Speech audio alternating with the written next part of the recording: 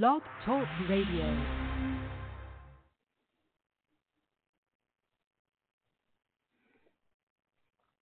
Hey, good morning, everyone. William Hemsworth here, and hope everyone is doing well.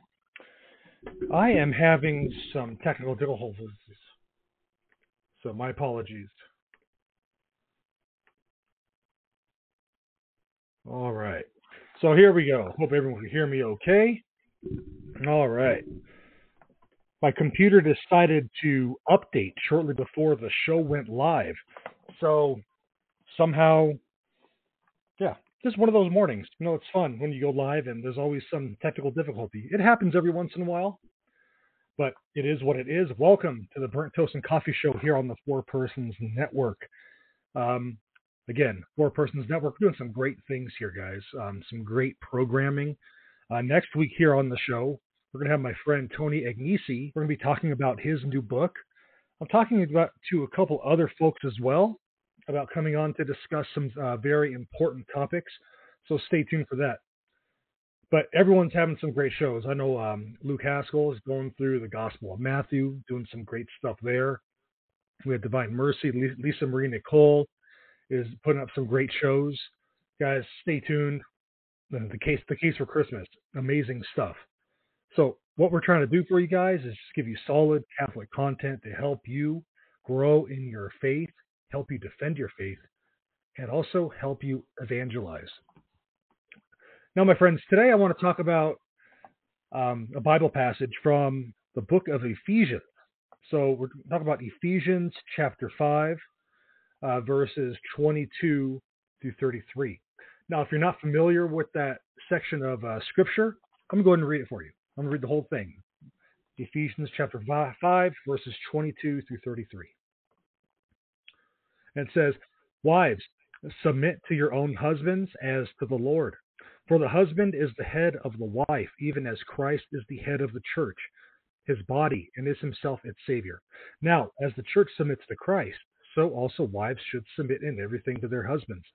Husbands, love your wives, as Christ loved the church and gave himself up for her, that he might sanctify her, having cleansed her by the washing of water with the word, so that he might present the church to himself in splendor, without spot or wrinkle or any such thing, that she might be holy and without blemish. In the same way, husbands should love their wives as their own bodies. He who loves his wife loves himself. For no one ever hated his own flesh, but nourishes and cherishes it, just as Christ does the church, because we are members of his body. Therefore, a man shall leave his father and mother and hold fast to his wife, and the two shall become one flesh. This mystery is profound, and I am saying that it refers to Christ and the church. However, let each one of you love his wife as himself, and let the wife see that she respects her husband." Now, my friends, I wanted to go over this passage of Scripture today because it can be very controversial. So some enemies of Christianity out there will stop at what I read first, where it says, "Wives, submit to your husbands," and they say Christianity is anti-woman. But did you hear everything that I just read to you? And there are also those men out there who are very domineering and say the Bible says the wife must submit. And so they're mean, they're hateful, they're doing all this. Both sides are wrong. So I want to go through this passage of Scripture. We're going to break it down. We're going to get into the historical context. We're going to dive deep today on the Burnt Toast and Coffee Show into what this passage is truly talking about and how it could challenge us and help us grow. So here the St. Paul he's outlining several things to the church of Ephesus. So he's outlining several things here. And my apologies, guys, I am still having issues with my headphones here. He's outlining several things. All right, so Paul discusses where the Ephesians came from, the importance of unity. Really, in this section, he's moving on into family life. This passage also includes a beautiful image of Christ as head of the church and speaks of how Christ loved the church so much that he sacrificed himself for her. St. Paul uses the model of Christ loving his church as a model of how husbands and wives should live out their faith. As Christ poured himself out for the church, husbands and wives should pour themselves out to each other in a mutual submission of love. Now, in his book, Jesus the Bridegroom, Dr. Brent Petrie says this. In his letter to the Ephesians, Paul not only describes the sacrificial death of Christ for the church in terms of a husband's love for his wife, he also explicitly describes the love between Christ and the church as a great mystery. This great passage from Ephesians tells us about how spouses should love, respect, and treat each other. And in doing so, it tells us of the love that Christ has for his church and brings to mind everything he had to endure to claim us as his own. Now, to understand this book from Ephesians, we have to understand the historical context it was written. So, the letter was written between 60 and 62 AD by St. Paul, and it's really not addressed to anyone specifically. There were some in the early church who speculated that this letter was the lost letter to the Laodiceans, which is referred to in Colossians 4:16. Now, to be fair, there are some similarities to the letters, but Ephesians was a general letter that discussed more than one topic. Now, it is considered one of the prison epistles because St. Paul wrote it while he was in prison. The epistle was written to the church in Ephesus to give them instruction on doctrine and church life. So the unity of life, nay, of all being, of the seen and unseen, and specifically the fellowship of man with men and of man with God. The epistle of the Ephesians is the fewest word, in the fewest words, commends the aspect of creation to us, and it is of important significance. And that's what theologian Brooke Prescott states about it. Now, Ephesus was a huge city. It had many pagan roots. It was not only an economic power, but it was home to the temple of the goddess Diana. Part of the worship of this goddess, there were prostitutes for the goddess on the streets. The people could experience the goddess on a more intimate level by engaging in sexual acts with prostitutes. So here St. Paul is encouraging the church in Ephesus by telling them where they came from, how they were saved, how to live, and how to live with each other. And so this literary context in which Paul writes is much different than other letters that he wrote. So in most of Pauline letters, Paul addresses his audience specifically. But this designation is omitted in Ephesians. Paul also refers to the church specifically as a specific congregation. And so what we're reading today, Ephesians chapter 5, verses 22 through 33, goes into this overall teaching that St. Paul is trying to do. Now, Paul tells the women in verse 22 to be submissive to their husbands. Now, when taken alone, this passage is very controversial. Just put that one verse on Twitter or Facebook and watch the fireworks go. Taken in context, it's a beautiful imagery of mutual love between spouses. So to illustrate that, let's go back one verse, to verse 21, which says, "Be subject to one another out of reverence for Christ." So one needs to look no further to see that Paul is not teaching for men to be dominating over their spouse, but quite the opposite. They are to love their wives as they love themselves. Now, this context we can also see further on into the book of Ephesians in chapter 6, verse 1, where Paul writes, "Children, obey your parents in the Lord, for this is right." Paul is talking about everyone's role within the Christian household and how it will help maintain unity and cohesion in a city with so much immorality.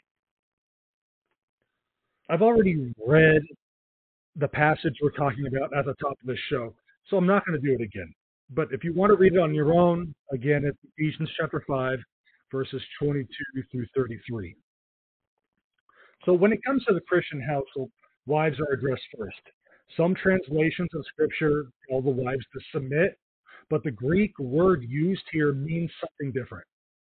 The word used by Paul in the Greek is topatasso, which means to order oneself under.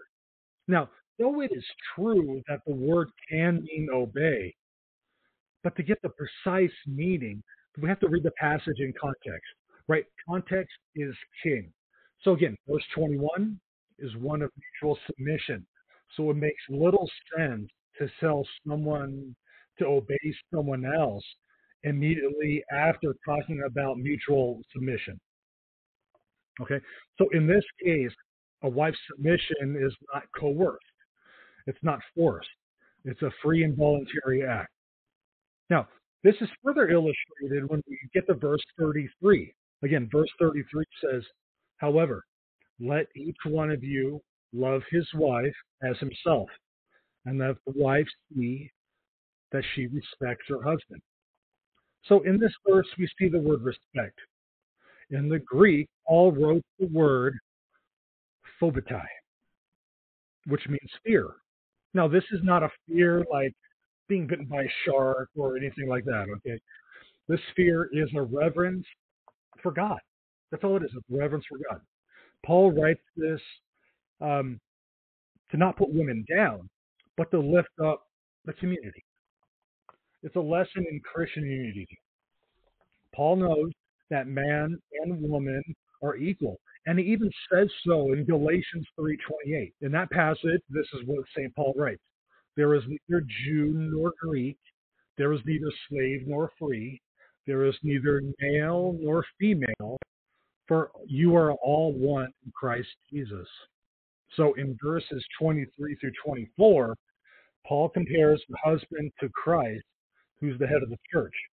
Now, in this regard, the husband is the head of the family, and therefore Paul says that the wife, though equal, should respect her husband. The authority that Christ has comes from his love for the church and his sacrifice for it. Therefore, the authority that the husband has comes from his sacrificial love for his wife. If anything, the husband is held to a much higher standard in family life. Now, this is best illustrated in verse 25, which says, husbands, love your wives, as Christ loved the church and gave himself up for her.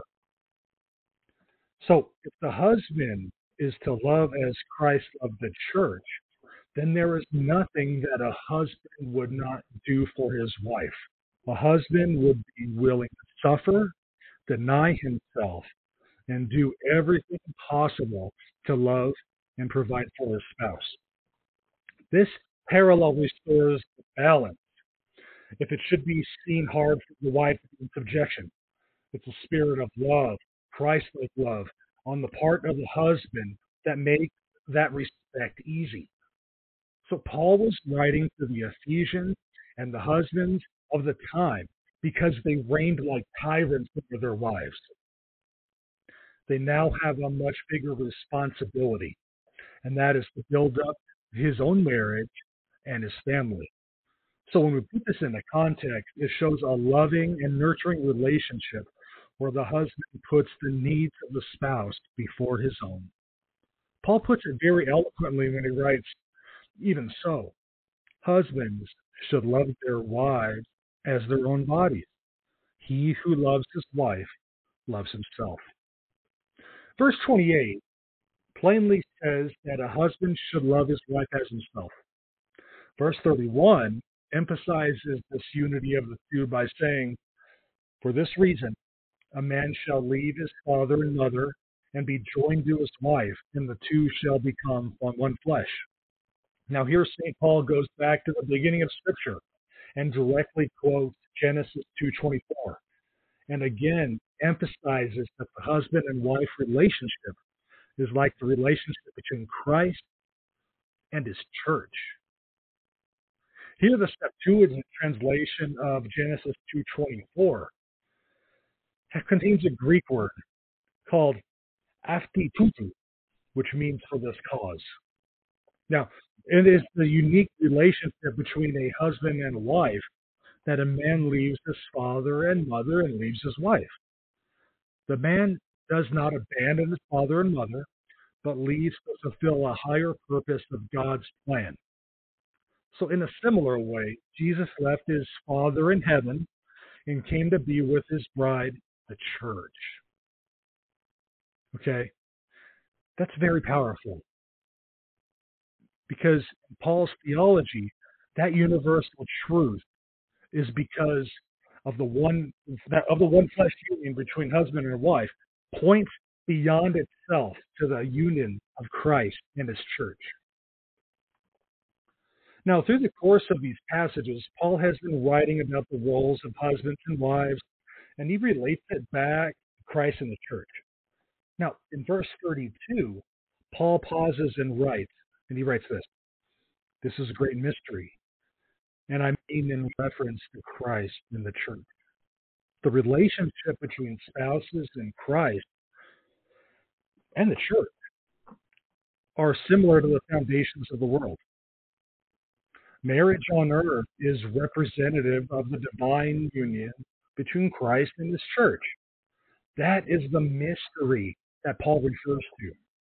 In regards to the church, Paul previously said that he loved her, or agapo in Greek, and gave himself for her.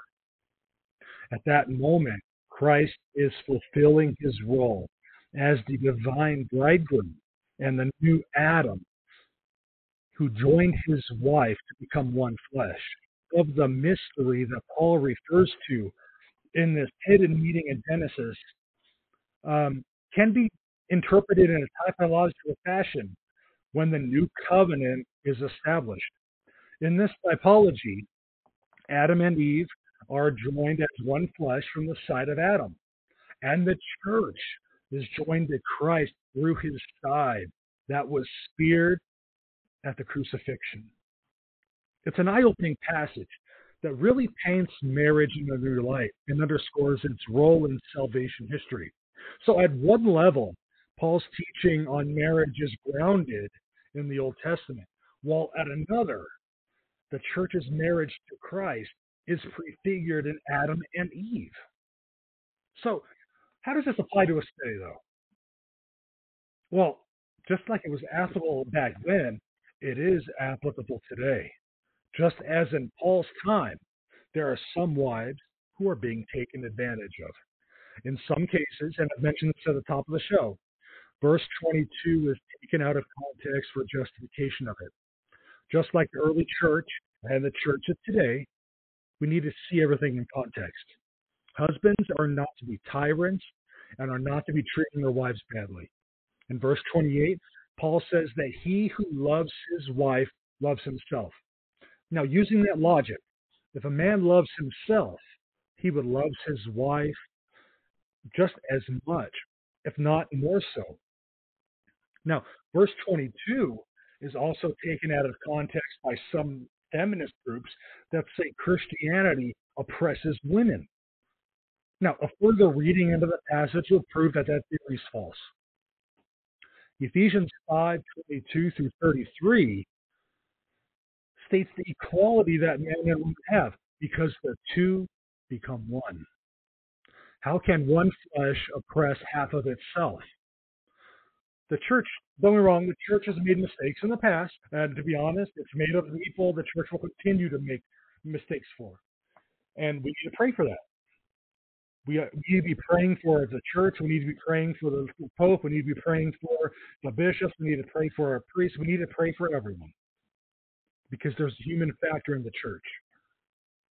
And it is not because God wants it to mean women. Now, lastly, is the recognition as the church as the bride of Christ. Everything we could apply from this passage hangs on that. Wives submit to their husbands out of reverence for Christ, and husbands love their wives the same way that Christ loves the church. Now, this also means, as a husband, that we are to forgive and put ourselves second for the good of the spouse. Okay? Through our profession of faith, whether we say the Nicene Creed, Apostles' Creed, we pray every day, whatever the case is, we're part of his body. We're not part of the bride. We're part of the church. We are to submit to him. And therefore, verse 22 comes full circle. All right? Now, this passage of Scripture has a lot of content that can be easily glossed over. So if we read superficially, my apologies, we may miss the typology within Genesis, and that the great mystery spoken of is the union between Christ and the church. In fact, that union is something that we hear about often. And we tend to think of it as this nice little metaphor. But when we exegete or when we interpret a passage properly, it brings so much more meaning than we could ever fathom. All right? So Ephesians 5:22-33 is also an ever-present reminder of marriage functionality, the love, respect, physical and spiritual union between spouses. So as Christ loves the church, so husbands should love their wives. As wives love Christ, so they should respect their husbands. You see here, my friends, Christ is the center of it all, and both spouses must always remember that. So, my friends, I hope this has been beneficial in maybe helping you understand this passage a little more deeper. Because over the last few days, I have seen Ephesians 5:22, the whole verse talking about wives submitting to their husbands. I have seen that taken out of context. I have seen that as a justification of why Christianity is anti-women. I've seen that as justification as why some say that Catholicism is against women. And my friends, it's not the case at all. I mean, seriously, if Catholicism was anti-woman, why would we have the Marian dogmas? Why would we call Mary the Queen of Heaven? I mean, etc. Everything has to be done in its context. And so I really hope that this helps clarify some of this stuff. Now, I want to move on to something. I've been debating whether to discuss this or not. And I know other parts of the Four Persons have discussed this. Richard Pettis has done this recently. And it's about this gentleman, Donald Hartley. And I've decided to address this because he keeps bringing me up, and I don't understand why. So I came across a blogger. I get emails from Google whenever my name is mentioned in articles and all that, because it helps me keep track of my writing, my blogs, and everything else. And so I get an email saying that Donald Hartley wrote about me in a blog article. And it wasn't anything crazy or bad, but it's this ongoing beef that he has with those of us that have left Deeper Truth Catholics. And we left because, and I'm just going to say it, they were teaching some things that were not Catholic. They were teaching Marian apparitions that were not approved by the church as being fact, and that everyone should adhere to them. And so there's several of us that left, and I'm not going to name names because I'm just going to talk about me. He mentioned that I used to be part of Deeper Truth, and I absolutely was. John Banco, the founder of the Four Persons, contacted me a couple years ago to do a show on Wednesday nights on Deeper Truth Network. And I did for several months. And I was honored to do so. Those shows are still available. I'm honored to be here on the Four Persons because I believe in what John is doing. But Donald Hartley is calling us, doing the show, his henchmen. We are not henchmen. We are following the Lord Jesus Christ. We're talking about Jesus. We're talking about his church. And that's all we're going to do. Why did I leave Deeper Truth?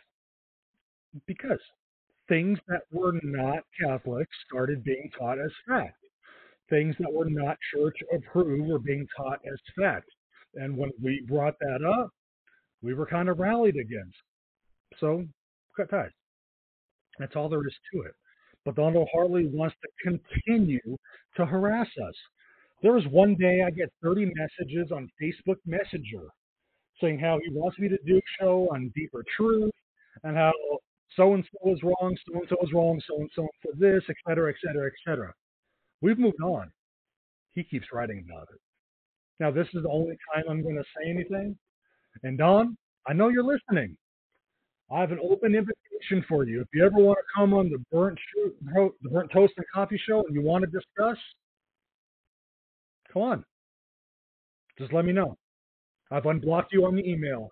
I've unblocked you on Messenger so you can respond. Okay? Anyway, my friends, that's the only time I'm going to say anything about this issue because it's childish, and Donald Hartley is really childish for just keep doing it. Anyway, stay tuned next week on the Burnt Toast and Coffee Show where we talk to my friend Tony Agnesi about his new book. And I'm working on a new book that should be finished by next week about the errors of the prosperity gospel. And my friends, Thanksgiving is coming up. Give thanks. There's always something to give thanks for, no matter how bad life may be. No matter what bad things are happening, there's always something that we can be thankful for. All right. God bless you. Thank you for joining me on today's episode, and God bless you all.